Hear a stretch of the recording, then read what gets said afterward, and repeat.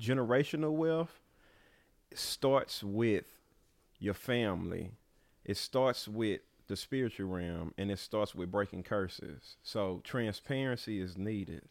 You know, when you're dealing with generational wealth, the money comes with you fulfilling purpose more so than you finding out a way to make financial freedom work for yourself.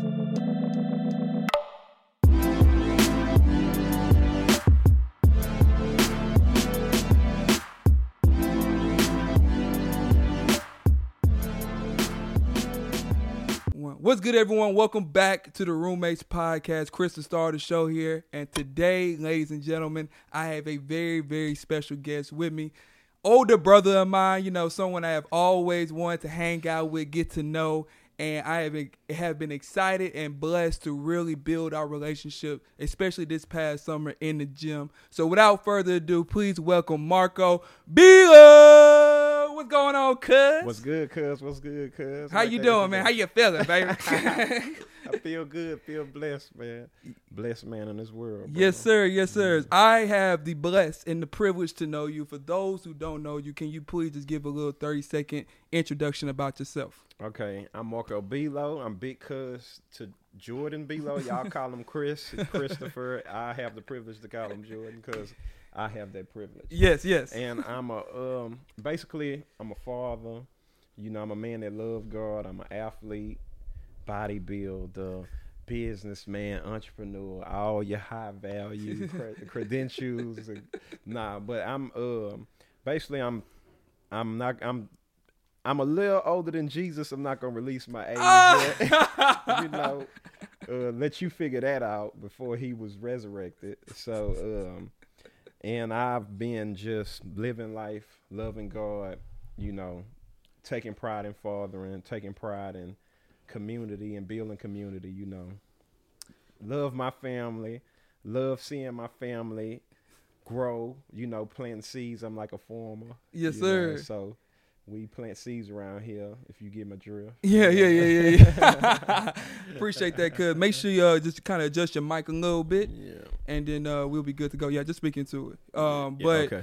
No, I appreciate you sharing everything, cuz all that is beautiful, man. And I'm excited about today's conversation because we get to really talk about and get in depth of generational curses. Absolutely. And I think it's a beautiful thing that we get to do it, you know, on the air for everyone to see because, you know, I know you feel this way. I feel this way too. Every man needs to know the generational curses, you know, what's been passed down because, you know, when we had that talk and when I had the understanding of like, whoa, you deal with kind of the same issues, the same demons, the same kind of like, you know, struggles that I dealt with.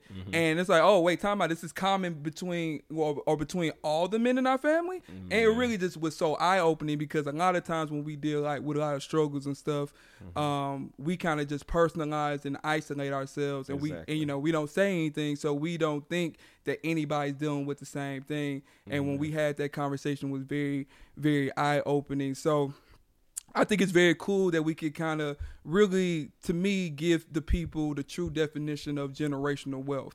I think if you can really start with the curses and really deal with the struggles and the things that's been, you know, really plaguing the family and has been really common amongst the men, I think you can really start preparing yourself to really generational wealth within the family because a lot of people want to just take that on themselves, you know, and think just financially. But I think it deals with, you know, the curses and it deals with the spirit. So I'm very excited for today's episode. Any opening statements, comments before we get started? I like that, what he said, y'all. Just remember that one fact that generational wealth starts with your family. It starts with the spiritual realm and it starts with breaking curses. So transparency is needed. You know, when you're dealing with generational wealth, the money comes with you fulfilling purpose more so than you finding out a way to make financial freedom work for yourself. But no, that's a sensational point, 100%, because I think that's where a lot of misconception and confusion come from. But you know, so you definitely big cuz, you know what I mean? You've been around longer than I have. You have known, you know, you've seen more kind of generations, more things within the family than I have. So what have you seen that's been common? We can start with really just one, and then we can kind of work to the other ones. Okay. But what's like the most common things between the men in our family that you've seen that we struggle with that has been passed down to us? Okay, so overtly, we'll start with the overts. Like you say, alcoholism, that's one. Just plain out and simple, if we go down from the gene pool, from the day I was born, my older brother, I mean, it wasn't just watching the older generation. And when I say alcoholism, I don't mean just casually drinking, a drink here or there. What I mean is drinking in excess and drinking to the point of something destructive happening, maybe a conversation, argument, even leading up to fights. So me and my brother, we were even given drinks younger, you know, at an age where you would think, oh, maybe they too young to drink. You know what I'm saying? Well, I come from the generation where old school, like, here, boy, drink that. Here, beer or whatever. It might be a shot of Crown. You know, my papa might have Crown and Sprite and be like, boy, drink this. It's going to put some hair on your chest, some hair on your balls. Yeah. You know? It's like, wow, okay. But, yeah, so alcoholism, but covertly, I would say settling for women. Oh, whoa, hold up, hold on, wait. Woo, hold up, brother. In marriage and in relationships. That brother trying to go to a hot topic right now. Let's warm up with alcoholism. Let's slow the train down. Yeah, let's warm up with alcoholism. You know what I mean? Woo, Lord. But so breaking down, just kind of like you all would introduce, like you seen the men in the family kind of not just casually, just like. Oh yeah, it was definitely more of a coping thing. Yeah, so they abused it. Yeah, basically, and it would normally start as just a casual thing, but what I noticed from being outside, you know, and so young, outside, unbiased eye, because it would usually be when we go to Natchitoches that I would come to this realization. Of course, our papa drunk all the time, and that was normal for us. Yeah. And that was more of him coping, you know, with his own struggles or whatever. So I had that individual perception from seeing him, but then when we would go to Natchitoches, and for y'all that don't know, that's where the majority of our family is from. If their last name Belos, they most likely came from Cane River. And it was started celebratory, but you could see that people were actually trying to get away from problems, but they would drink in excess and to the point that other issues would come about, and you realize, you know, these people are drinking to cover something up. You know what I'm saying? Or to help them deal with something.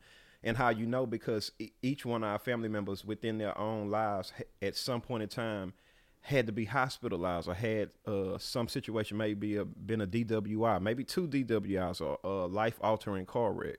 You see what I'm saying? So I see where it starts to be like, oh, it's nothing wrong with having a drink or, you know, drinking with your family. But I see where our gene pool, just the way we are, I don't know if we have addictive personalities, if that, because what is the core root to the addiction? Because at the end of the day, it's an addiction. Yeah. You know, so from my lifespan, I learned it's the alcoholism, but it's also just being addicted to coping mechanisms. Got you. And by default, our family chose alcohol because that was what was available to us. So they have some things in their lives that they, you know, with unfortunate experience or some kind of heartbreak or, you know, something that's deep rooted that's probably hunting them, and they are coping with that or escaping with alcoholism. Exactly. And basically also what I heard is kind of like the coping with the unhealed past is really the foundation of it,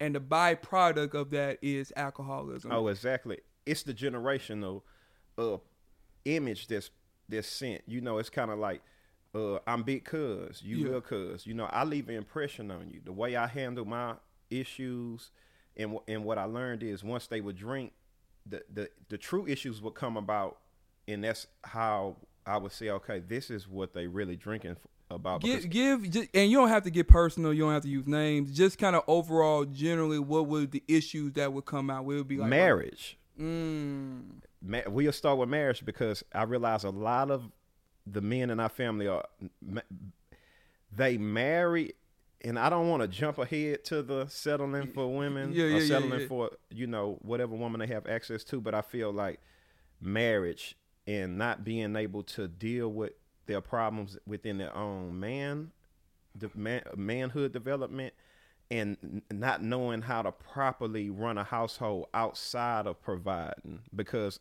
below men are excellent providers. We provide.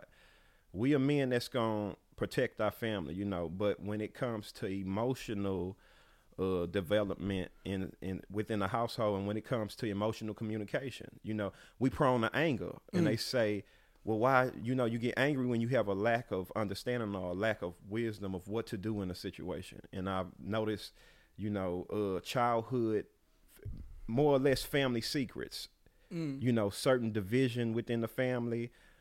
Cousin might have did something to the other cousin, and it's been swept under the rug. And it's kind of like and that's traditional too for the older generation. They feel like, hey, certain family secrets or certain stuff that happened, they feel like it's better left unsaid. But why, when we drink and then it fly off the hinges, and then everybody crushed and didn't know, you know, it was much more better for us to, that's why I say a coping mechanism, because we use it to mask what we should say and what we should do.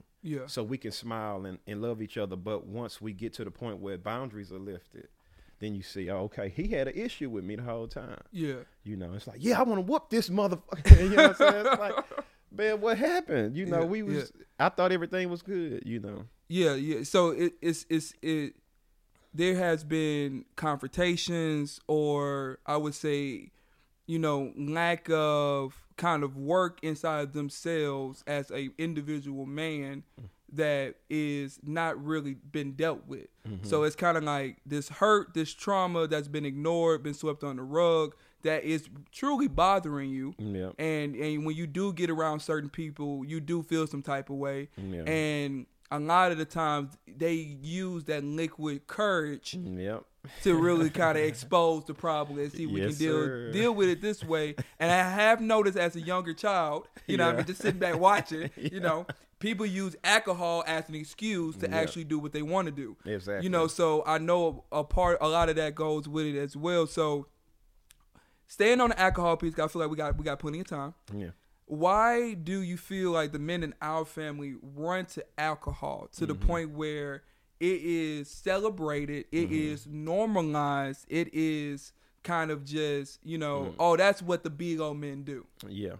Yo, what's good, everybody? We're going to take a quick pause from this week's amazing episode to talk to you guys about our amazing sponsors over at Skillshare. Guys, Skillshare is a real A1 day one from the roommates, and we absolutely love Skillshare because they are a unique online learning community where men and women can learn all types of creative and entrepreneurial skills. Man, so many men for the past years in the roommates have been learning, have been blossoming, have been transforming from Skillshare, because not only do you get the first month free to test it out, but Skillshare has such a vast library of courses, of resources that you guys can be able to tap into today. Go to Skillshare.com/roommates and take advantage of this opportunity. Guys, on the podcast, we meet so many amazing men and women who are so talented, but they didn't get their skills overnight. They had to master these things, and Skillshare gives you all the resources that you can be able to master your best self and tap into your full potential. So do not delay. Get on Skillshare today. Go to Skillshare.com/roommates. Trust me, you'll thank us later. And let's get back to this week's episode. I think it's just habitual behavior.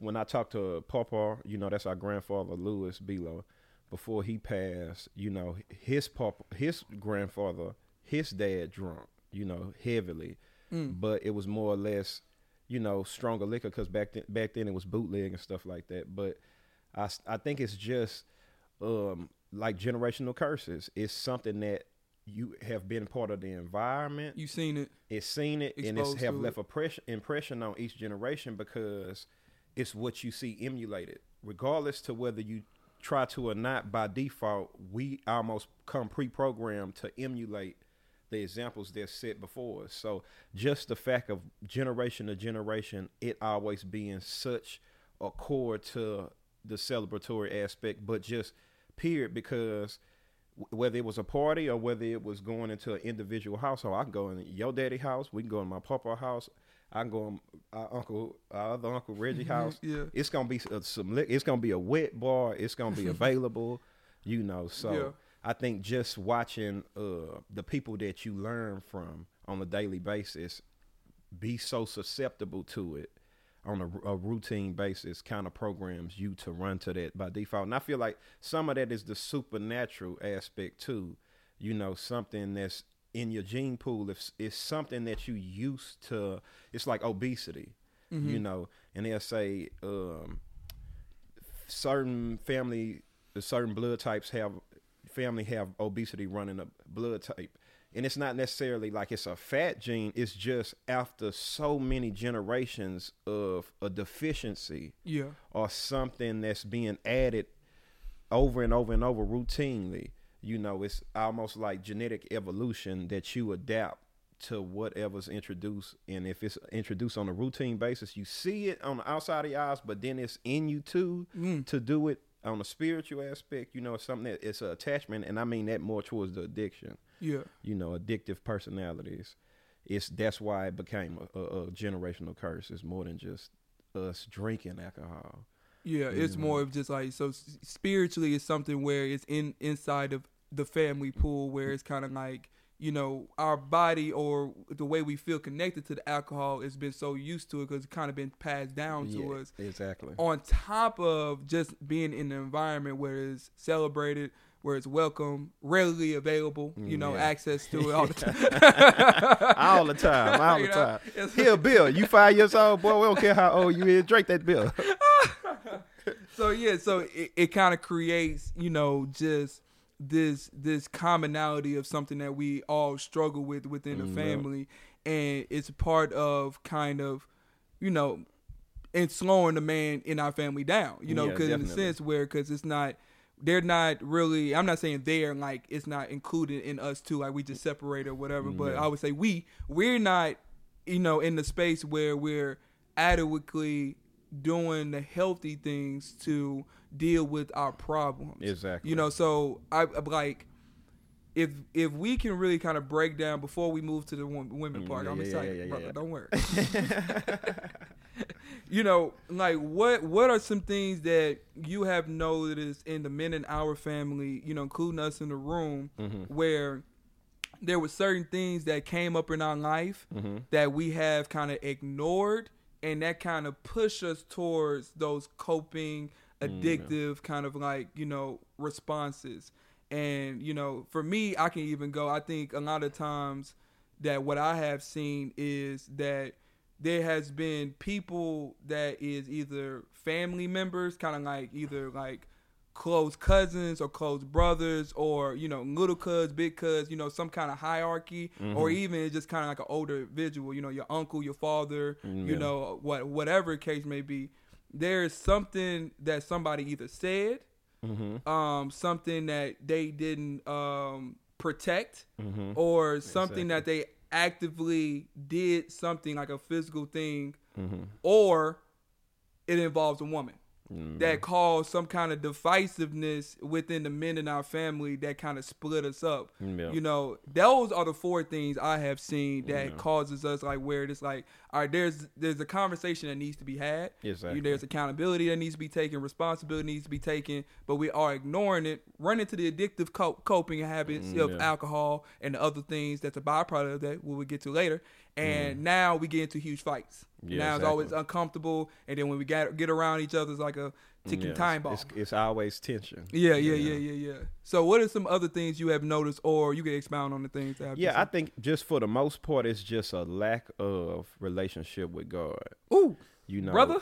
And I'm sorry, I just have to go there, y'all, because we're so passive about that, and it's kind of like our generation, we're aware of this stuff. We're a lot more transparent about, you know, these type of things, where in the older generation, they didn't have the same access to information. They didn't have the internet. So they dealt with things as best as they could.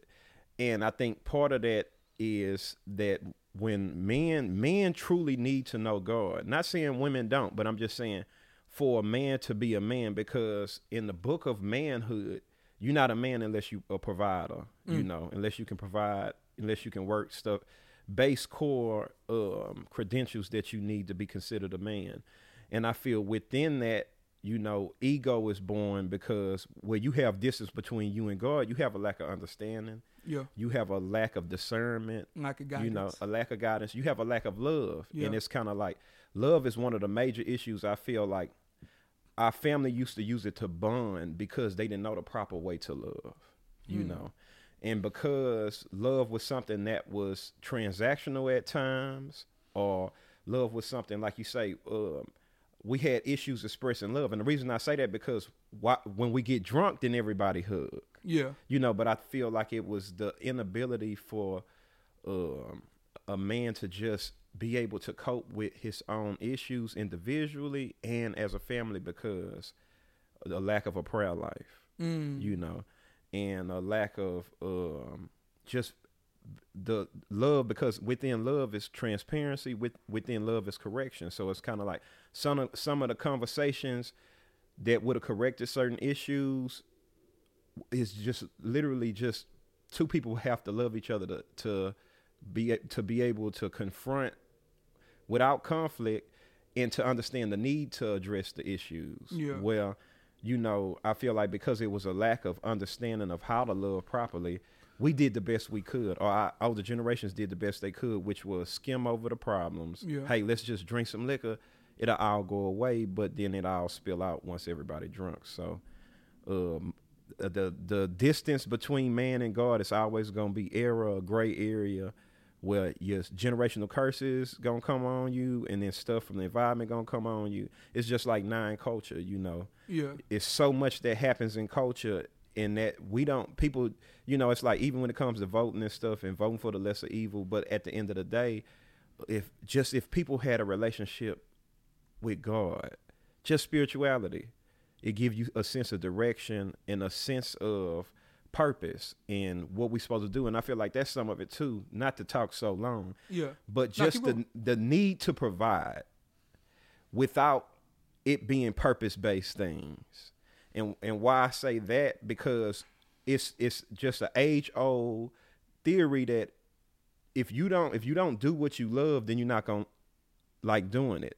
And it's kind of like after generation after generation of just working to provide, not knowing the divine purpose, the reason that God planted you on earth, you know, and just making the best of your life where it is. I think that leads to the open door. It's kind of like, man, you know, I'm doing what I can. I'm doing all I can. I don't know what to do. Well, I get benefit. I know even likewise with you, it's a lot easier for us to put alcoholism to the side because of what our overall goal is for life in the short term and the long term. And it's like fitness for me. I feel like fitness is something I can't take credit for. I didn't play sports in school. I mean, I did, but I honestly was smoking weed, you know. So, you know, I was dealing with the generational curses. Our family, you know, it's kind of like that's how I learned, because once I started praying, once I did develop my relationship with God, and I started prioritizing that, I would pray, you know, God, what you want me to do? And that's some of the base things He gave me. I start going to the gym, and then within working out, I realized, you know, not only do I not want it, it works against what I'm trying to achieve on a daily basis. So I alleviated it quick. You get what I'm saying? Yeah. So it's kind of like, just I feel like if we could learn how to love and express love properly, and if we could learn how to find purpose, find what we here for in God, you know, and that'll alleviate a lot, because it's kind of like just what you said, part of manhood. People who, you know, going out and promote manhood, that's good. But if you're not telling people that they need to deal with what is in their gene pool by default, then you're doing them a great disservice, even down to families keeping secrets, or the grandmother don't want to tell the younger kids why, you know, sexual assault, why they so heavily deal with lust and promiscuity, but she know that she was a hoe. You know what I'm saying? Tell your grandchildren you was a hoe so they can understand that they don't have to take it personal. They can deal with the curse from a business aspect. Gotcha. You know, it need to be dealt with. You get what I'm saying? But if you don't have background information and you feel like this is something that started with you, then you hold yourself in contempt for it. You know? I think, I would say the relationship with God part is definitely, you know, one of the key areas in our family that, you know, I think that we have to get better at, especially with the expression of love, like you said, because I think we understand accountability and repentance to a certain extent, but when it comes around family members and family hurting each other, family taking advantage of each other, family, hurting us, it's a little bit different, so it's not easy to forgive in that sense, because you're supposed to be my brother, you're supposed to be my cousin, you're supposed to be little cousin, you're supposed to be this, you're supposed to do all these things. And I truly feel like us as a family, especially the men, we all desire to just love and be around one another. I really feel like we're supposed to be a cartel, brother. Like, we have a mob type vibe. We have a mob, because even within the division, we will fight for each other. It's like me and my brother bump heads. But if anybody know me, I will tell them my brother love more than me. I learned how to love from my brother. He crazy. You know what I'm saying? And I'm crazy. I get that. Admit that. Let's get past that. But the fact is, we do desire that. It's kind of like I desire to have time with each one of my little cousins, and it's kind of like once I saw that this inability to express love and started taking form into something that was divisive, like you say, and started, spacing out our family members from each other, I made it a point to be proactive and say, hey, even though I probably was the least likely, because I did have a spurt where I distanced myself from the family, but it was more or less because of my own personal business choices. But but neither here nor there, that means that. But the fact that I saw that we do have a love for each other, that it don't matter what happens, it's kind of like we rather be in one room and fight each other than be apart from each other and just be at peace. Exactly. Because we really do love each other. Yeah, we really do strive for that. We really do want that. Like, I feel that same kind of pull where I'm like, man, I would love to do this with the family. I would love to like really get the family together and really, help all the men. It's like if you're going to partner and be with people, why not the men in your family? Because y'all all deal with the same stuff. Y'all all come from the same blood. Y'all look alike. You know what I mean? Like we all. It's like similar why not? Responses, 100% similar responses. I think it could be a beautiful thing. And I think that can still be achieved. Number one, but I think it will only be achieved, and I'm not just saying with the Bigo and the family, Bigo men. I think everybody's listening, and that's including what you said with the relationship with God, because that will bring you having that kind of commonality, and really you're supposed to have that with the body anyway, and then on top of that being your family members. I think that bond, we solved the generational curses part, because it's like, well, we all came to repentance. We all took accountability, and we all repented and believe in the gospel, and we all understand that we have a set of principles and rules to follow, et cetera, et cetera.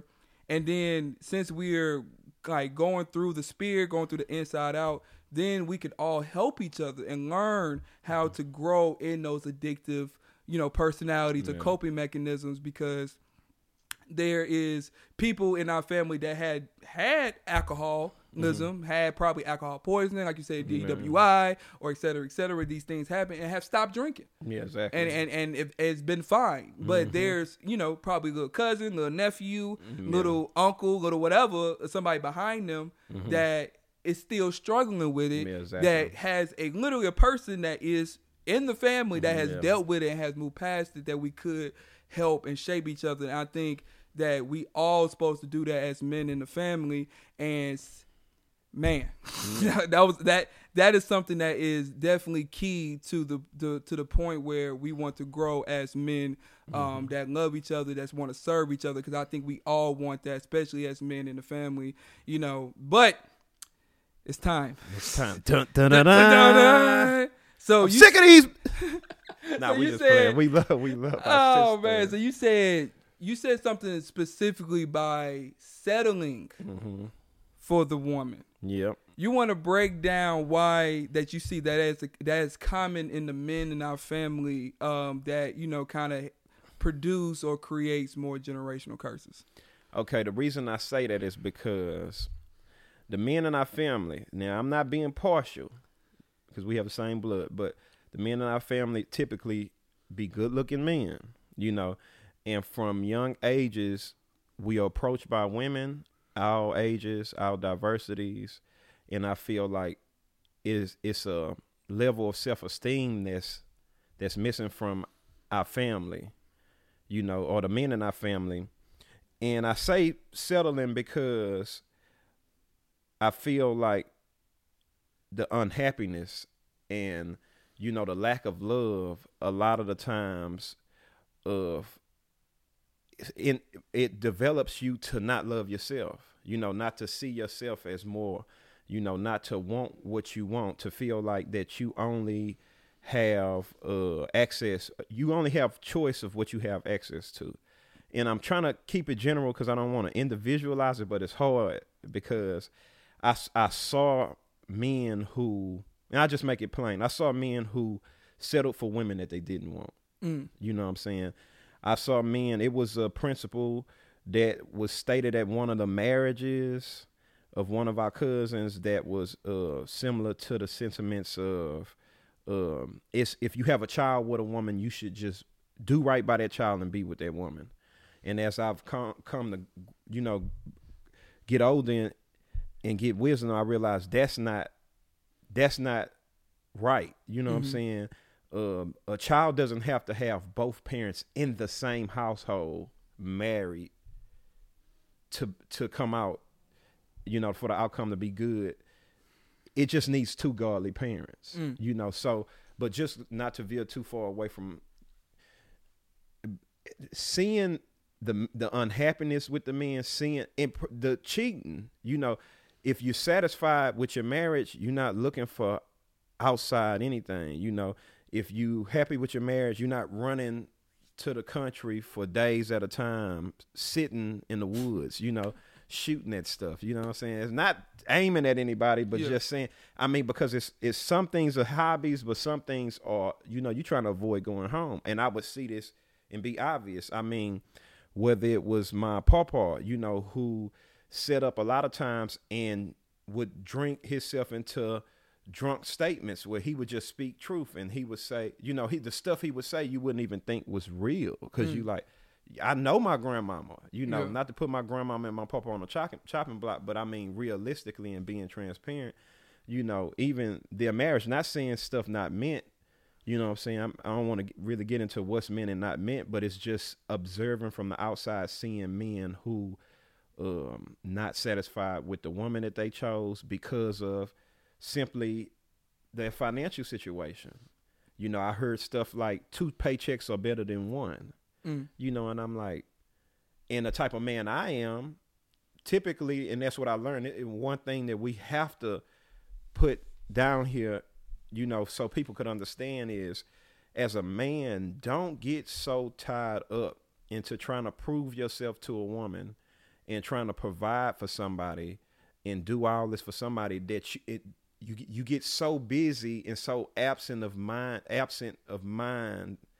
of your own needs and wants and your own desires. One thing I see the men in our family are prone to, by working and being men who are natural providers, and that's where we get our self-esteem from, be able to provide for our family. We forget our needs. We forget what we desire, you know, and we get so caught up into taking care of and trying to prove to somebody that we want them, or we want to be with them, or we facilitate a relationship with them, and that we end up forgetting that we supposed to feel love. We supposed to feel satisfied. We supposed to feel appreciated, you know. But that's hard to do when you're in a relationship and it's based off obligation and not desire. You know, it's no victory in being in a relationship because it's some type of obligation of a kid or something. It's better to be with somebody that you don't have kids with, strictly so you can at least say, well, we desire to be with each other. It's not 2 people who feel this obligation to be with each other. And then just how a lot of the relationships had led to divorce. You see what I'm saying? So it's like all these relationships and all this span of time, all these invested years and all of these different relationships just to still come to an end. Yeah. You see what I'm saying? So, and then to watch the destructive pattern of the broken home, you know, and that's something that I love, that, you know, we typically don't you know, each of us, even if we don't have the wisdom, we try to fight for our family. But just watching the emotional disconnect within certain men in our family with each other and with ourselves, you know what I'm saying? The inability to be honest with ourselves, you know what I'm saying? And just watching the children and it just trickled down to the children. You know, even my brother went through a lot of years of, you know, trying to find love, and he was literally settling for women who loved him. And that's his love was based off their love for him. But once I, you know, started seeking God out, God taught me, you know, as a man, you're supposed to pour the love out.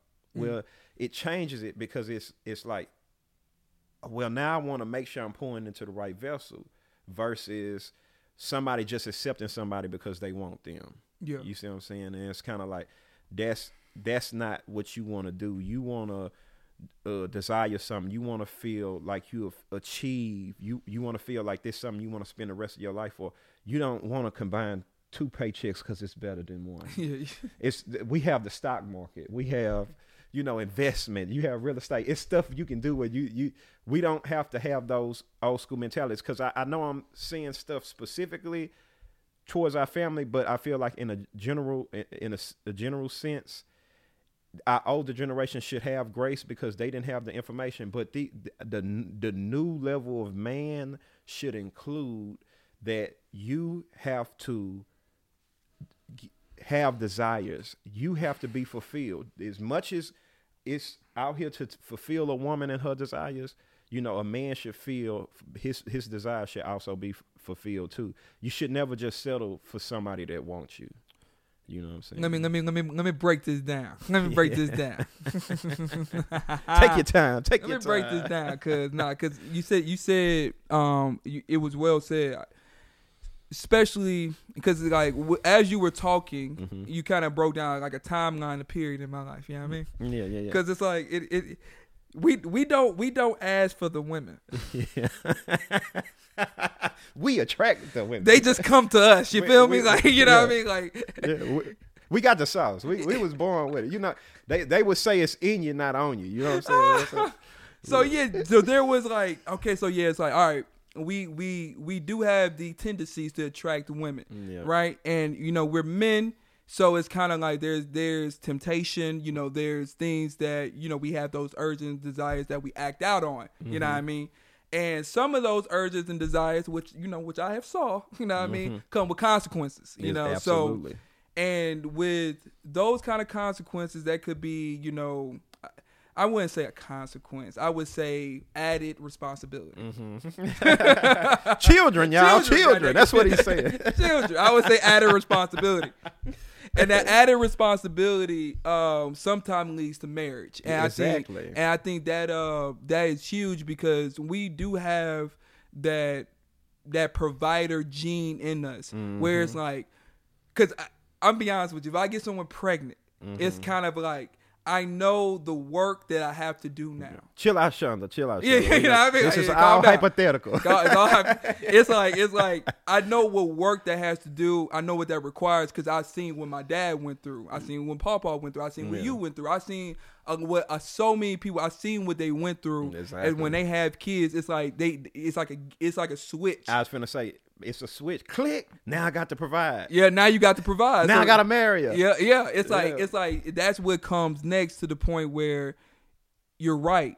They would put those responsibilities over themselves. And when they put those responsibilities over themselves, it's kind of like that's when the clock begins. You know, because we're all, and I'm just like, why do I have the tendency to emotionally explode? But we'll get to that later.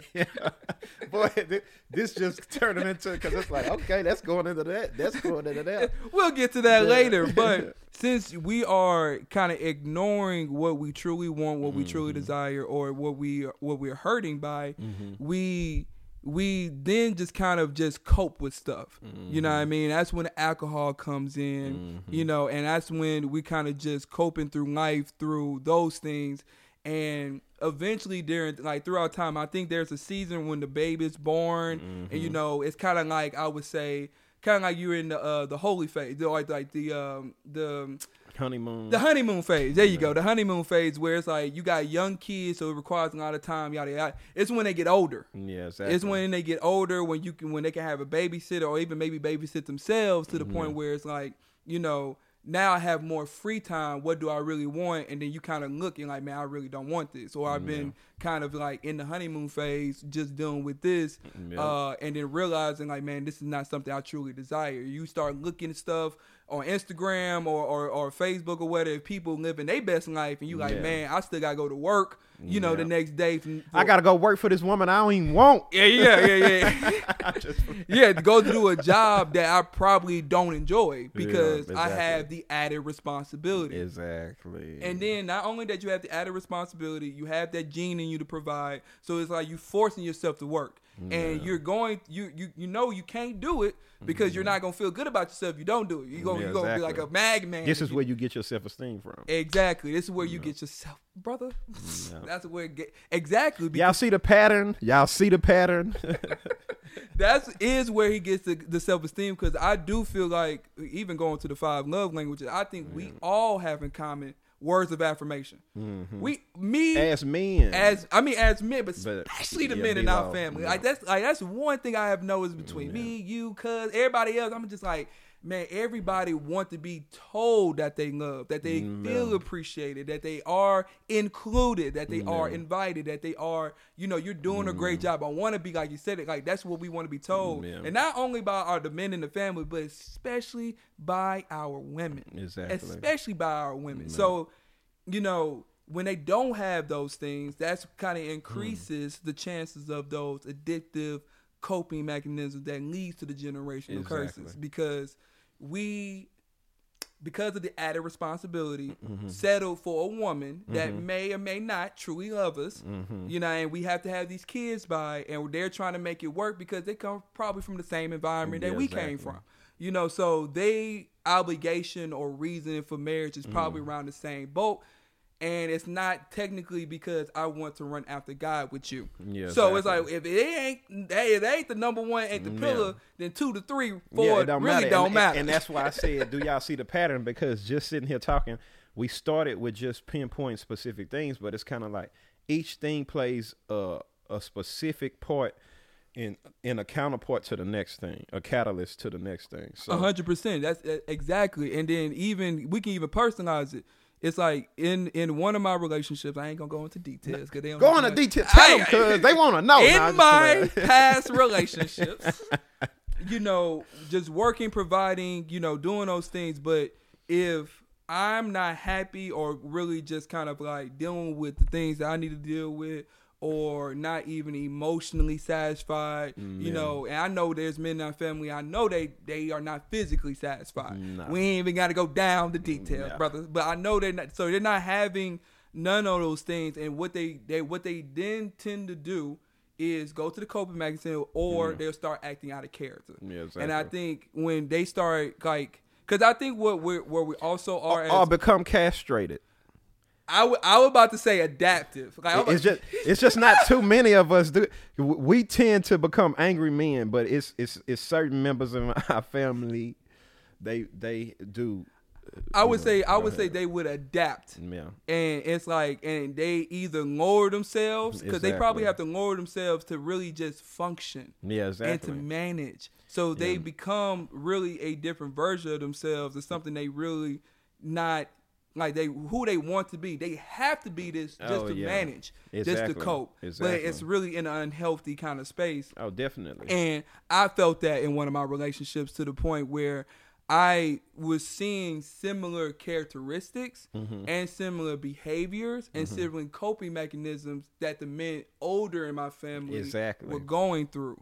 So it was just kind of like, okay, if I am with someone that I'm not truly happy with or truly satisfied with, or I feel like it's not giving me what I need to be, you know, to feel loved as a man, then the alternative is to end up like some of the unhappy men in the family, or end up or taking on those characteristics or behaviors because they are not getting what they need from their woman. Exactly. And that's something where, you know, it can cause a lot of unhealthy space and environment that not only affects you and your wife, but also your kids. Yeah, because you're not really passing down the generational wealth, that aspect we started with, because part of it is knowing that you carrying the mantle of the family, and what I mean by that is, I believe just like its curses are really just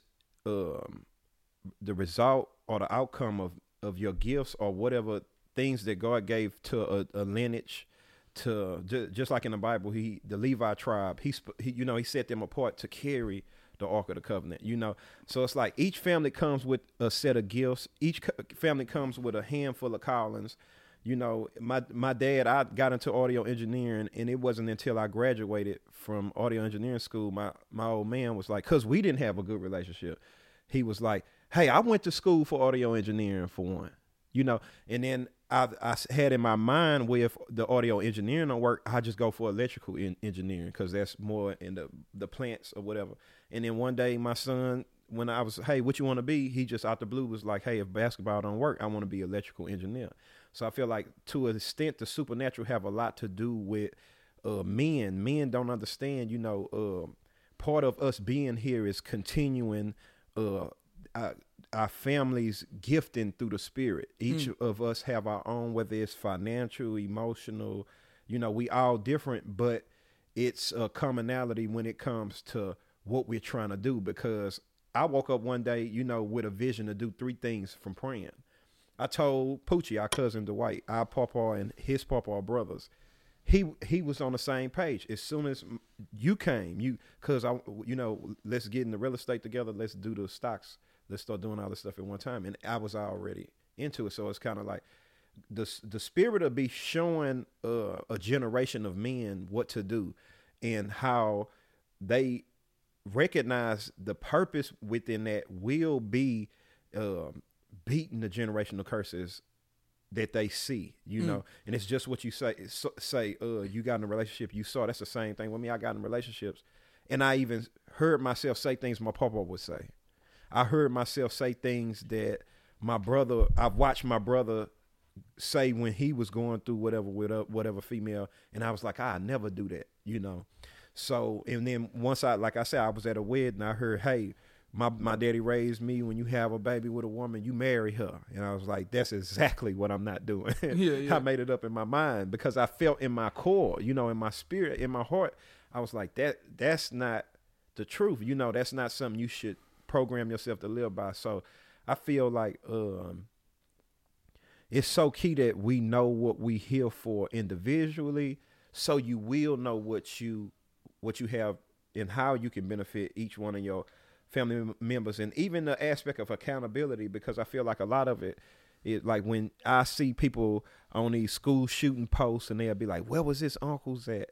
Or where was his, dad at, or whatever. And it's kind of like, we need to be aware of what's going on with our family, generational curse wise, financially, every aspect, for the simple fact, we don't know what a person resorts to. It's kind of like, people go do their dirt in secret. A conversation from an uncle out of love could have stopped me from a lot of situations, but my uncles didn't feel like they had that type of, I guess, aspect of relationship with me, because we do have an issue. That's why I said expressing love to me is definitely a byproduct of a good family. A family where males are beneficial to each other, because all it took was a conversation. I'm sorry to interrupt you, because I think you're going down a great point.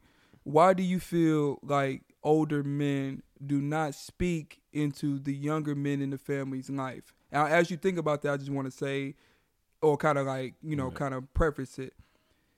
Is it because those men in the family probably are not living the lives that they're living, so they're kind of dealing with their own thing? Yeah. And or is it because, like you said, they don't know if they have that kind of relationship with you where they can kind of like really check you in a sense?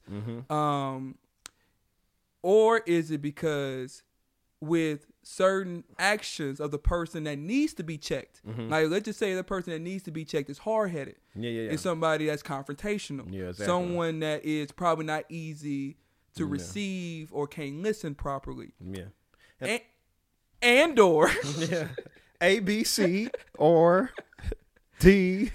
No, I think we can wrap it up right there. Yeah. Not because I think it's a culmination of all that. Because it's been times where it's been a lack of love, just sincere love. But then it's always been other situations where it might involve something with the streets. It might involve something with drugs, and they like, hey man, he too far, because I know hey, let's just use me for example. I know I done been in situations that involve, guns, for instance, and I know, I would hear from certain family members like, man, you out here, and I would understand, people were afraid to approach me. Yeah. And in some of the cases it was ego. I feel like part of manhood, especially coming out of that older generation, because everything being so much about providing, when you get around your family, it's really like show off time. It's like, well, what he driving? Well, how big is his house? Well, what he got well, if you ain't you ain't got shit going on. Yeah. Well, no, he the one need financial help. He need the financial literacy. He need the help getting a job. He need the conversation of accountability. He need to be told, smoking the weed y'all smoke weed. But if y'all don't say y'all smoke weed, then it's like, oh, he just a weed head. Yeah. But y'all was weed heads first. You see what I'm saying? Y'all got a family. Don't abandon him. So it's kind of like the ego thing. And I think male ego, in comparison, you so busy trying to be in competition to show, I'm the best provider. I'm the best husband. And you don't realize that we all need each other. We need help from each other. If you got the better marriage, then let us know what you doing that we not doing. You get what I'm saying? Well, it would be like, oh, they gonna be divorced. That shit, she don't want him. You know what I'm saying? It's like competition. So the competition, I feel like with me and my brother, more so our family, me, my brother, and my little brother, it's the issue that we have with authority. Part of my dad's side, what I would say, part of my dad's, which is not a below man. My mama is a below woman, but part of my dad's generational curses is his side of the family tend to rebel against authority. It don't matter if it's police, spiritual, parental, whatever, any type of authority. And that's how me and my brother and my little brother came up. We came up where disorder was order. And not having structure was structured. When everybody else was going to sleep for school, my dad was just coming home, putting on, Earth, Wind, and Fire. I'm talking about knocking pictures off the wall. And me and my brother, we just adapted, like you say. We developed the attitude of adaptation, but then that led to us going into the school system and then eventually to the judicial system, and we not fearing nothing. We not caring because the structure of boundaries and protocol and and accountability and answering to a higher authority, we didn't even respect it. So when it would come to our uncles, they would look at us almost like, man, we don't know if them niggas gonna snap on, Marco might pull a gun on you, and this. But all the while I was crying out for love, you know what I'm saying? I was crying out for the same thing that, one of our cousins who ain't in the streets, ain't in nothing, but he feel, he might be in a bad relationship with an ugly woman. You know what I'm saying? And he really don't want, and I don't consider no woman ugly, but I'm just saying off the preferences of our culture, she would be, and for what you would think he would have, the type of one you like, oh man, that's, and then you find out her life is low grade. She's not really in love with him. And it's like, what are you doing? You know what I'm saying? So then I realized, we need each other. We need to love each other. We don't need to let the divisions happen because we all trying to cover up the same thing. Yeah. We all in competition to fit the same image, which is just a successful man. Yeah. When at the end of the day, God is emulating the image of God is what emulates a successful man. Yeah. No, I mean, you hit so many points. I think there's a clear kind of like miscommunication amongst just proper relationship with the older generation and the younger generation. Yeah. There is an adapt. It's kind of interesting, and I don't know if this is something that you dealt with or experienced in your life as well, but I feel like the men in our family, if we kind of like ask for help, I would say they would have a hard time saying no. Yep. Now, I also can experience or carry some of that where it's like, hey, if you need anything, let me know. Yeah. Kind of thing. But and pride. But also it's like, if you don't let me know, then I'm focusing on what I got to go, Yeah. like what I'm focusing on. But if you do let me know, then it's kind of like, okay, how I can make things work. Yeah. You know, so I know part of that is kind of like in, you know, the men in our family that they just, if you don't say anything or you don't give them kind of like specific instruction on how to help, they probably are not going to do it because they don't know what to do. You know, and then also it's like you said, I think there's a part of the ego thing bothers me. I'm gonna tell you why.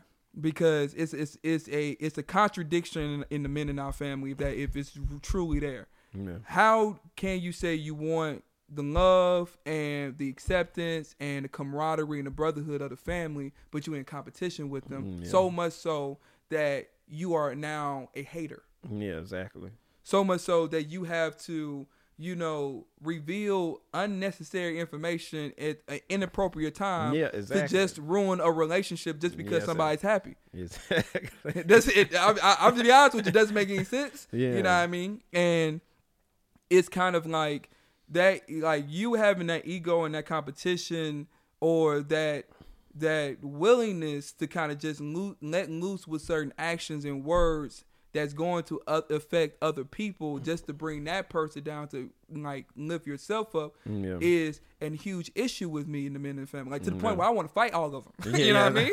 The good thing is it was more predominant in the older generation. In the older generation, that's true. It will be when I go to Natchitoches. You know, we will go to where our family home base is, and then it just turned into something that's just.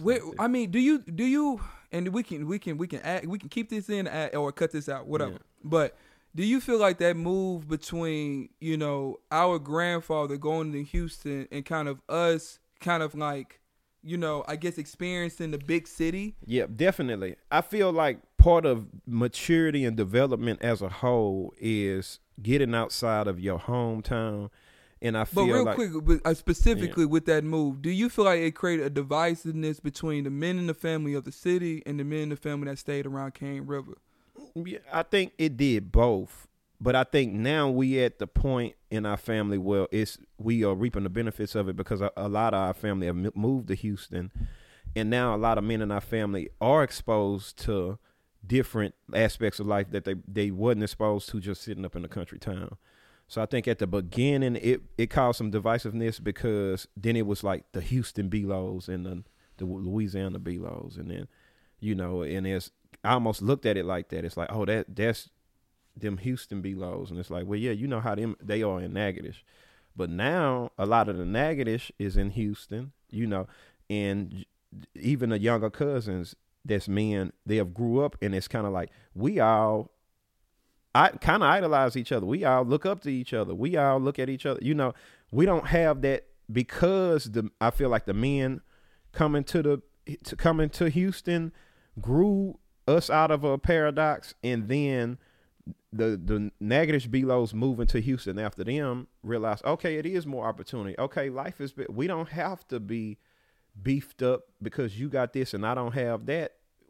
It's so much money in Houston. It's so much opportunity. It leveled out the playing field. And then now the younger generation, it's kind of like, since we have had the distance, we just want to know our cousins. Just, like I think about Nit, Nate, Daniel, Lil Marvin, you know. Yeah. Everybody, I'm just like, man, it's so many, even the females, you know, Glow Daughter, and I know I'm naming people y'all don't know, but this is our women in our family, and it's just so many little cousins that we might have only seen once or twice, you know what I'm saying? So I feel like now the distance between us have took a toll, and now we're in a good space.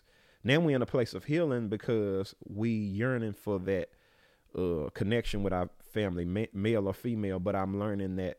And I'm just happy that between you know, even you, because I feel like a lot of what my cousin does for y'all really is for y'all because he really was served as a bridge between two generations. He got a taste of the old generation. He got a taste of the new generation. And I think what's in him, the reason why he's so driven and it's authentic, it's organic who he is, because he's trying to correct issues that he feel on the inside of him and his core have been affected, you know, and I feel like that's just that's showing that regardless to whether my papa knew he was doing the will of God by moving to Houston or not, God will lead you just like he did Abraham. You know, he will lead you to a place that, because he needs to get you away from these traditions. He needs to get you away. I feel like even generational curses, you know what I'm saying?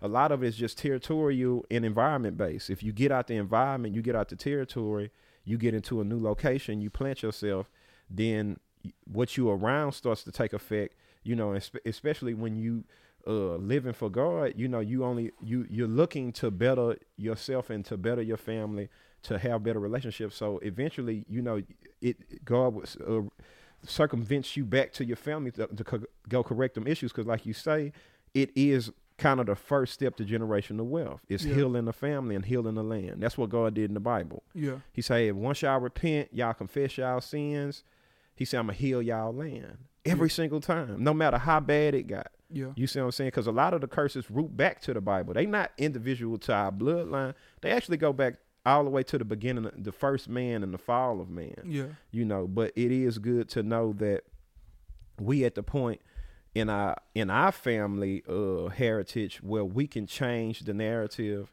and we are actively and proactively working on it individually, and now trying to bring it to a corporate level. And I feel like we're on the brink of figuring out what God wants us to do as a family. Facts. And I think that's it's definitely something that is like coming together, and it's really beautiful to see, you know. And I do want to continue touching on settling for the wrong woman part. Okay. What are the reasons, or what are the signs that these particular women are giving to guys that they are going after a woman let me just be honest. Yeah, come on. Because I got to use myself. Yeah. So let's be honest. Yeah. So what is it in the man that is going after these women that they probably only want for the night? Yeah.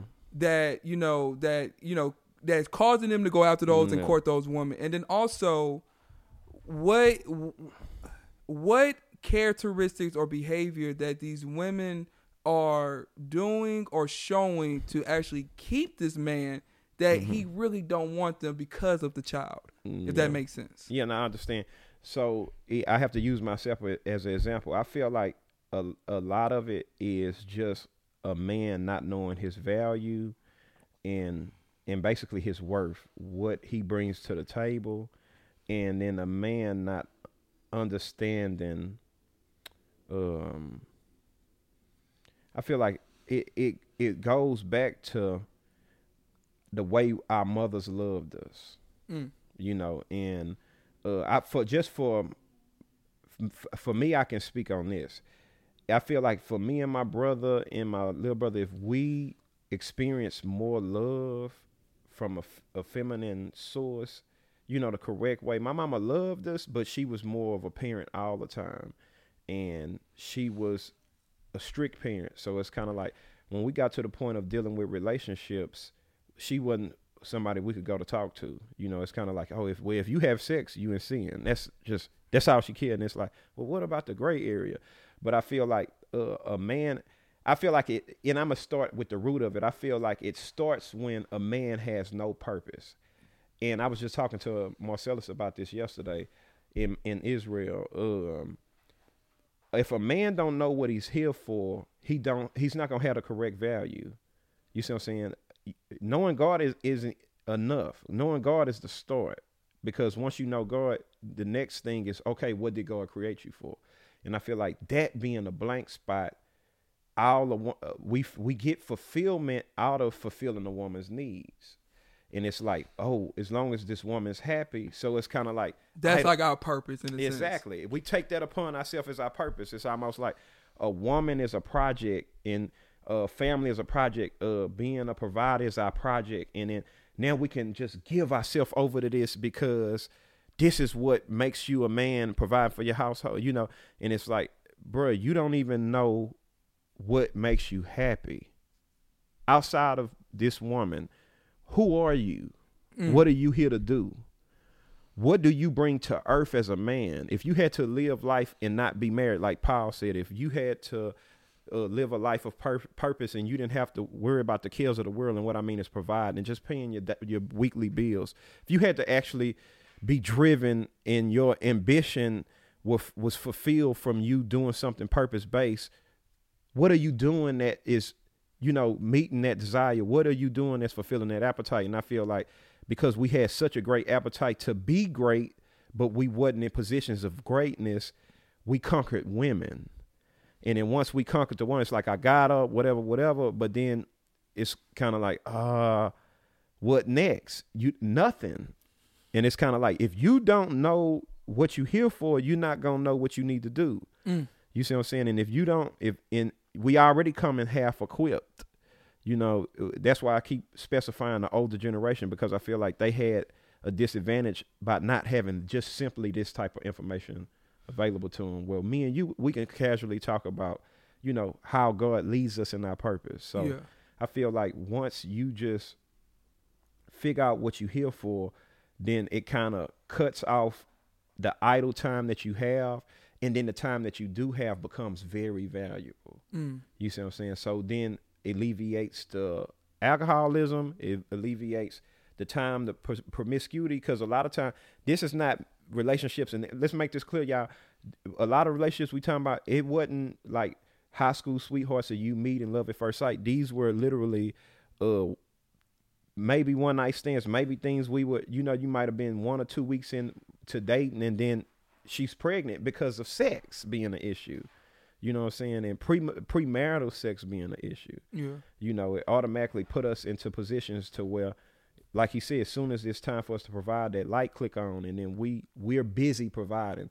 And it's not till we're 40 years old and like, man, I'm sick of this. We realize, man, I have been building for everybody but myself. Yeah. You know what I'm saying? Or in situations where our career path might change or something. And then realistically, we like, man, what have I been doing for the last 20 years of my life? I mean, it's a lot of times I've woken up in relationships next to the woman and just looking at her like, what am I doing? Like, I'm not happy. You know what I'm saying? She's not even happy. Yeah. You know, I'm spinning my wheels, all my resources. I'm expending myself for a relationship. And it's so many unfulfilled desires I have. It's things that God put in me before I ever met a woman, that I knew that I had to accomplish these things. It's stuff that I wanted for myself. You know what I'm saying? Even down to a marriage. I wanted a marriage after I had a house. I wanted a house after I had an education. Yeah. You see what I'm saying? I wanted children after the marriage. None of it went as planned. Yeah. Everything failed because I prematurely got into relationships. I made my duty, my attention, and my purpose a woman, and prioritizing a household. And don't get me wrong, once you marry, your family's supposed to be your overall achievement, but pretend like your son is gonna do the same thing you did. Yeah. You see what I'm saying? That's so would you be okay with your life movie playing in front of your son, and you saying, okay, in whatever he sees, that's what he gonna emulate? No. And that's when I start making the decisions for myself, and then when I realized it is generational curse, because I was like, well, I'm not gonna say, I'm gonna find a woman that I really want, and I'm gonna find a woman that's evenly yoked with me. I'm gonna find a woman that love God with me. Yeah. I don't want a woman that on the weekends I'm running away from her and I'm staying after work and I'm pretending like I got stuff to do after work because I don't even want to come home. I want to come home. I want to come home. I want a woman that cooks for me. You know what I'm saying? It's kind of like, I want to be, I hate to say it, R.I.P. Kevin Samuels, but I want to be dated. You know what I'm saying? Yeah. It's more than just me providing and me proving, that you mean the world to me. Prove that I mean the world to you. And I feel like that aspect was lost within the men of our family. You know what I'm saying? Within the providers, disposition that we take so fast. I feel like even dating, because dating wasn't emulated before me properly. You know what I'm saying? It's kind of like what we consider dating is just really laying up and shacking up. Yeah, you know what I'm saying? Yeah. No, all that definitely makes a lot of sense to the point where, especially when you said like we take on a new purpose in providing and pleasing the household. I think that for some reason, I don't know if it's just the men. I actually might be the women in the family that just praise that guy that's just the ultimate provider and the ultimate leader, and and makes it a huge deal. And I think that it's also innate in us, where it's kind of like this is something that we want to do, and like even when the conversation when we was having when we like working out, it's like I didn't know that you and I and other people felt the same way. It was like, man, I do want to do right by my woman. You know what I mean? I do want to provide for the woman, but I also don't want to provide for the wrong woman. You know what I mean? Exactly. I don't want that either. And when we in relationships, especially the ones that we're trying to make work, the ones that we feel like God has called us to be with, or at least at that time we thought so. And it's kind of like we're doing everything in our power to make it work. You know what I mean? And we're trying. We got to prove ourselves. We're trying to talk ourselves, and it's affecting us emotionally. It's affecting us physically. It affected me physically to the point where I gained weight. So it's like it hurts us so much to the point where we are then now acting out of character, and that's to me starts leading to the emotional kind of explosive behavior. And I think that's where the third generational curse in our family is really anger and emotional control. Because a lot of these things or a lot of these decisions kind of fester, foster up, and kind of create a volcano effect, and eventually explodes. And it can explode more often than not. Like it can explode in a argument in a marriage, and you can be arguing every day, or 3 times, 4 times a week, all those things, and you kind of now you're in an argumentative world which you never was a part of before you met this person. Now you're arguing all the time, or you have emotional responses around men challenging you, or challenge to authority, or holding accountability. Or somebody, pokes at the ego, make fun of you too much. Now it's a fight amongst the family. Now it's a whole ordeal, and then that can lead to other destructive things that can probably lead to divorce. All those kind of things. But what have been the common, I would say, triggers that the men in our family kind of like once you trigger that, they kind of have an emotional outburst, and that's like common, with us. Yeah, and I feel like the main thing that I've seen the response of anger towards is family secrets and beefs, division. It might have just been something that was said or done when they were little. You see what I'm saying? So stuff people just holding on. Yeah, just holding on, and it's kind of like with me and my brother, more so insecurities. You know what I'm saying? It's kind of like my brother would say something. My brother knows me, so he knows certain insides about me. He knows my buttons and stuff. So I feel like just the fact of saying and kind of triggering those buttons. Yeah, and it's kind of like exactly. And I'm not saying him in particular. I'm saying like just like because it was with everybody, and I feel like a lot of it was just insecurities, and then like you say, because of a lack of affirmation, our family didn't really know how to just say something to build. A compliment was, "Oh well, boy, at least now you got your shit together." Yeah, so it's like you're supposed to be like this. Yeah, you don't exactly. get no praise for doing what you're supposed to be doing. Exactly. Dang, that sounds like woo. Yeah, but it's kind of like we came under that. We came under that. Yeah, for sure. Because it's like nothing you could ever do good enough. Oh, my Lord. And I feel like my papa, he didn't know better, because we would do plumbing work and he would say, "Y'all digging like washerwomen.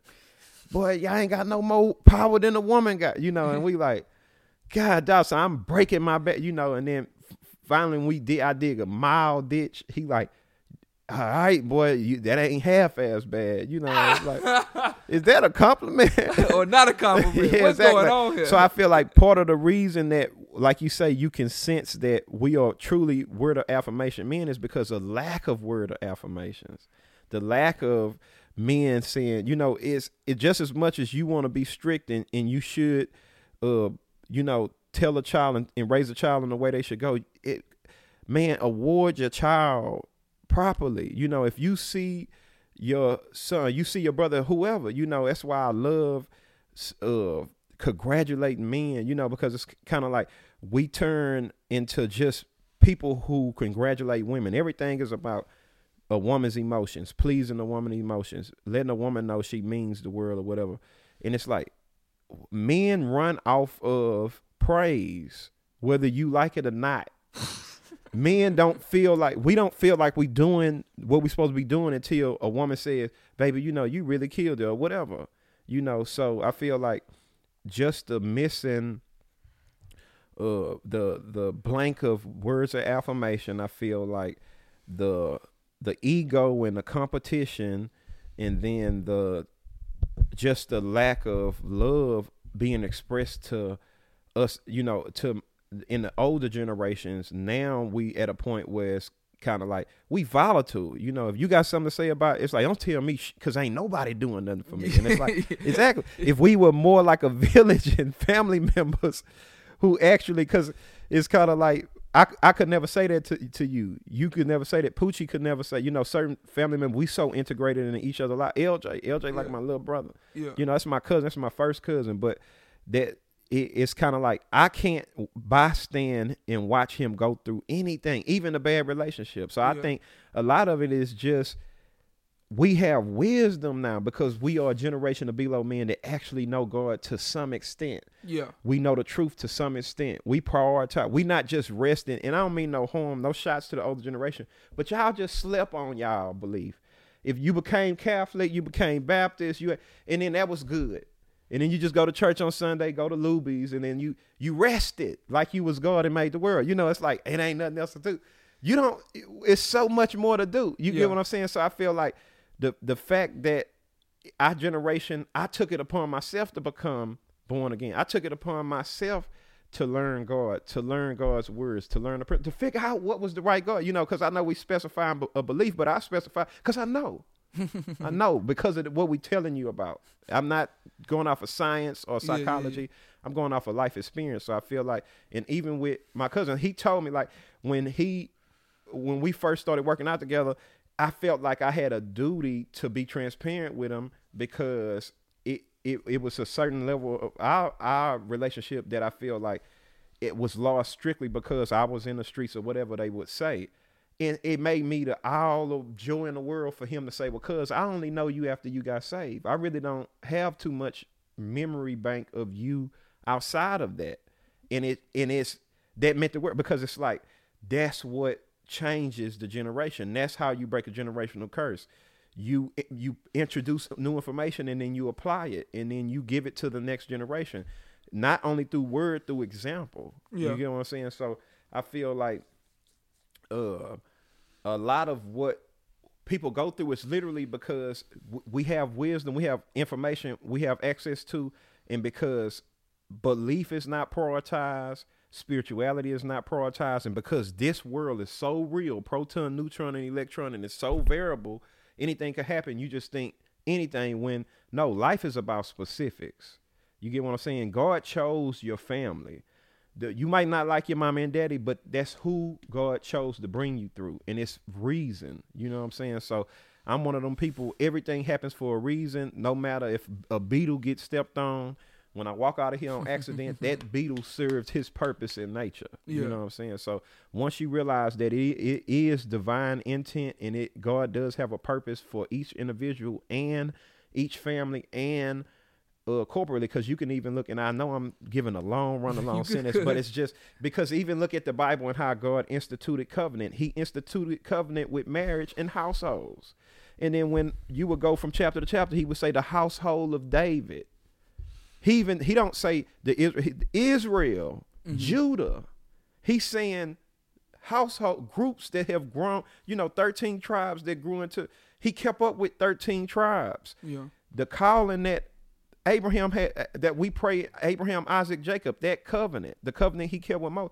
These are blood generational curses, DNA, gene pool. Yeah. So it's kind of like the reason why he kept covenant is because when you can atone for the sins of your family, one person saying us two coming in agreement saying we gonna change the family, the direction, and we gonna change the trajectory of where we headed, literally gives God the permission and the space to use us to heal our family as a whole. Everybody's not gonna come into a point to where they in full revelation and they understand what to do and how to think and all that. It's kind of like the older generation. But if the younger generation are catalysts and vehicles for God to come introduce the new information, then his spirit does the rest of the work. So I feel like a lot of it is just coming into agreement with God and what God's will is for a family and for a household. Man, I think it's beautifully well said, man. I think, you know, I'm glad we kind of like on the same page as far as like the accountability piece, where it's like we're not just gonna let you just be in a bad marriage. We're not gonna, you know, it's not gonna. See, now you a B-Lo, you get a call for being a joy. No, but seriously, my bad, cuz. No, cuz that's real though. I think it's one of those things where, you know, if this is something that you feel like you stepped into, you're called to do, then there's a certain standard that you have to uphold, and it's one of those things where I realize, and I'm giving the older generation grace because I don't know everything. You know what I mean? I know it ain't easy. I'm still young out here. You know, I'm giving them grace. Yeah. You know what I mean? Because God gave me grace. Amen. It's something where at least I feel like now knowing certain information and, you know, really kind of just like, you know, even just kind of seeing ahead what was kind of like just using the wisdom. We cannot sit back passively. So it's kind of like, yeah, I need you because to check me when I'm not following God. When I'm not treating my wife well. When I'm not being the best father. It's like, you not doing that, it's only gonna cause more generational curses. I was just gonna say something.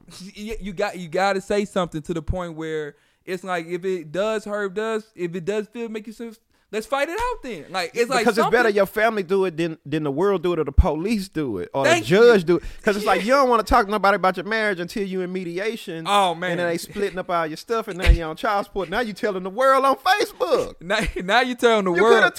You could have called your uncle. You could have called. You have a cousin that went through divorce. You could have called. We got a cousin. You know, I don't want to, but you know who I'm talking about. Who have a marriage that I love, and I was like, his marriage let me know that we don't have to settle for, you know, you can have the beautiful relationship you want. You can have it, but it's meant for you. Exactly. And I think we have to put the pride and ego side down as men in the family. And, you know, when people properly, I would say properly, healthily, and in the right environment, check you. Because you can't get checked in front of your gal, in front of your mama. Pull them to the side. Yeah, it's like, fam, call somebody, pull up to the side, go work out with them, then check them something, bro. Like, don't do it where it's a family gathering where everybody's here. Now, everybody, like, it's kind of create a weird attention. You know what that means? You have to be involved with the men in your family. Men, get involved with the men in your family outside of family engagements. That's facts. Have men meetings. That's facts. What is the point of us talking about masculinity so much, and this men in your family that you could be helping sitting right next to you, and you're not even helping them? Exactly. You get what I'm saying? Going to the gym taught me something strong about brotherhood. You know, gym people support each other. Gym people edify each other, and it's all because we have one common goal. It don't matter what specific athletic aspect you approaching the gym from. It's a culture. So it's kind of like family have a culture. God taught me a lot about family culture. A lot of the ideologies you have, a lot of the beliefs you have, a lot of the ways you have, a lot of the perceptions and the ways you think literally come from your family. I know it did. It's family culture. Yeah. It's what was in your household versus what was in the world. We are the result of your family culture combined with the culture that's outside your front door. The better quality family culture you have, the less effect the culture outside the front door will have. People who was raised right, they not necessarily bothered by Lil Nas sliding down the pole butt naked. Or I mean, as the devil. You see what I'm saying? Only people, it's kind of like, I heard T.I. say that a long time ago, you know, because when they were trying to dodge music's accountability into the degradation of the household, T.I. would say, well, it's really your mama and daddy supposed to be, but he was right. Yeah. It's like if you really love God and you really love what God's will is and God's nature, then it would be impossible for you not to be heavily involved into your children's life and family members' life. And it's kind of like if you tired of criminal activity, everybody that you don't want to break in your house is somebody else's brother or somebody else's uncle. Everybody that's in the penitentiary, like they say in our community, the black community, I forgot how many, I don't want to slaughter it up, but I think they say like 63% of the men are in. It's a lot. I know yeah, it's a lot. And it's kind of like we just needed conversations. Yeah. I think that's what it is. I think we have to be, the people that start those conversations, because it's one of those things where I'm not. I think, like I said earlier, us Bigos have a tendency to wait for somebody to ask what they need help in, and we can't wait no more. It's like to the point where it's like, now we have to regularly call each other, and check in on each other. But I love what Poochie did earlier this year.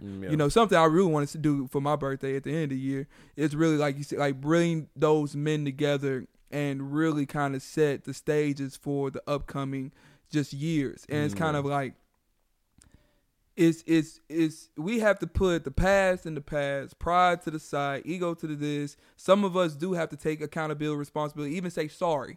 You know what I mean? Some of us might need to fight it out. I don't, you know what I mean? We Bigos is what it is. In a healthy way, we can have some gloves and some headgear. But just whatever it's gonna take. Whatever it's gonna take. You know what I mean? You got one round. You know what I mean? 2 rounds, baby. You know what I mean? And then ain't gonna leave this room. You know what I mean? I don't care who wins.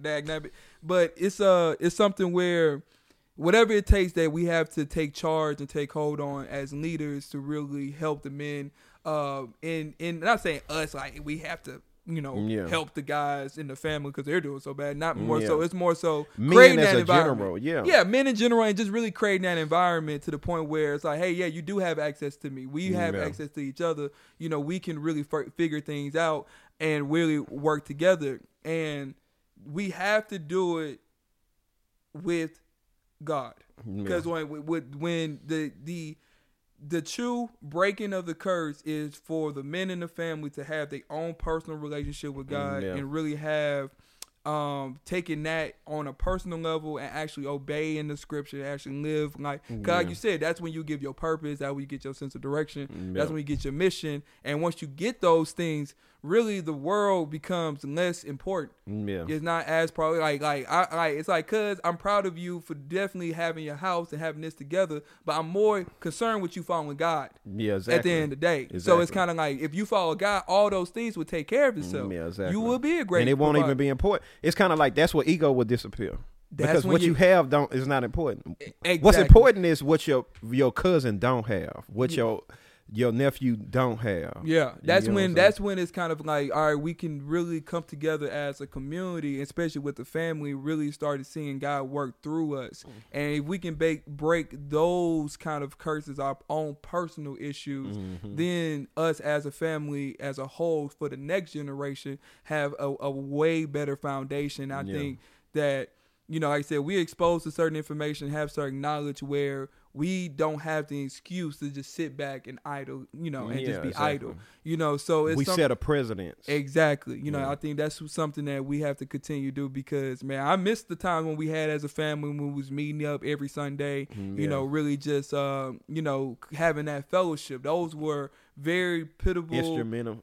Like, those things was critical to me as a young kid, so when those things kind of stopped happening, it was a void missing, you know what I mean? Yeah, absolutely, cuz. So I think, Brad, just kind of wrap things up, bro. I think it was a sensational conversation. I hope that us kind of going back and forth on the curses in our family, what we have seen the men in our family struggle with, how it showed up in our lives, and even how just having that accountability and that personal relationship with God can really, free us from some of the things of the past in the family, where we can all come together and work towards a common goal. So is there any closing messages, comments, concerns for the people? Yeah, just closing words would be just the echo what you said. Man, get you 2-3 brothers to hold yourself accountable to. It's so easy to serve God and it's so easy to be accountable when you do have men that love you that you can be transparent with. Facts. And be around them. Set aside time, because it's kind of like my cousin coming with me to the gym elevated my life. Same it here. elevated my physique. Same here. You know what I'm saying? It gave me more intestinal fortitude to make certain decisions, because I didn't want my little cuz to see any different. I didn't want to set the wrong example in front of them. So because you matter, even though I know you develop and you a grown man, it still matters what type of example I set in front of you. Yeah, You see and what I I'm feel saying? the same way even for people behind me, so I understand. Yeah, so I would just encourage men to assimilate themselves with other men, make time for that, hold each other accountable. And men, we set the precedents of family tradition. We set the precedents of family culture. We set the precedents of God being instituted in our households. In the words of Jesus, he said, "Who is my brother? Who is my mother? But those who do the will of my Father." So as long as you focus on doing the will of God, even if you have divisions with your blood kinfolk, God will draw the right people to you to serve in those blank spots. So just continue to seek God, and men be men. Yeah. And being a man means serve God with your life. Simple, man. Simple, man. I love the illustration that you put it. If you had a son and he had to watch the movie on your life, what are you going to show? And we'll end on that note. So, make sure y'all reach out to my big cuz, tell them, thank you, what y'all like about him. If you have any questions, comments, concerns, always you can hit me up. I'm sure you can hit him up as well. So, cuz, if they want to say thank you, reach out to you. You can reach me at Instagram at Marco_Marcellus. That's MARCO_MARCELLUS. And I will make sure to add his Instagram in the description of the podcast, where it's on YouTube, SoundCloud, wherever you're watching it or listening to today. So without further ado, appreciate you, cuz, for coming on to. I love this little cuz. I'm so happy for my cuz. I'm so proud of him. That's big cousin. Call him big cuz. I appreciate you, cuz. So Chris to start the show, and I am joined by Marco. And we are the roommates, and we'll see you all next week. Woo!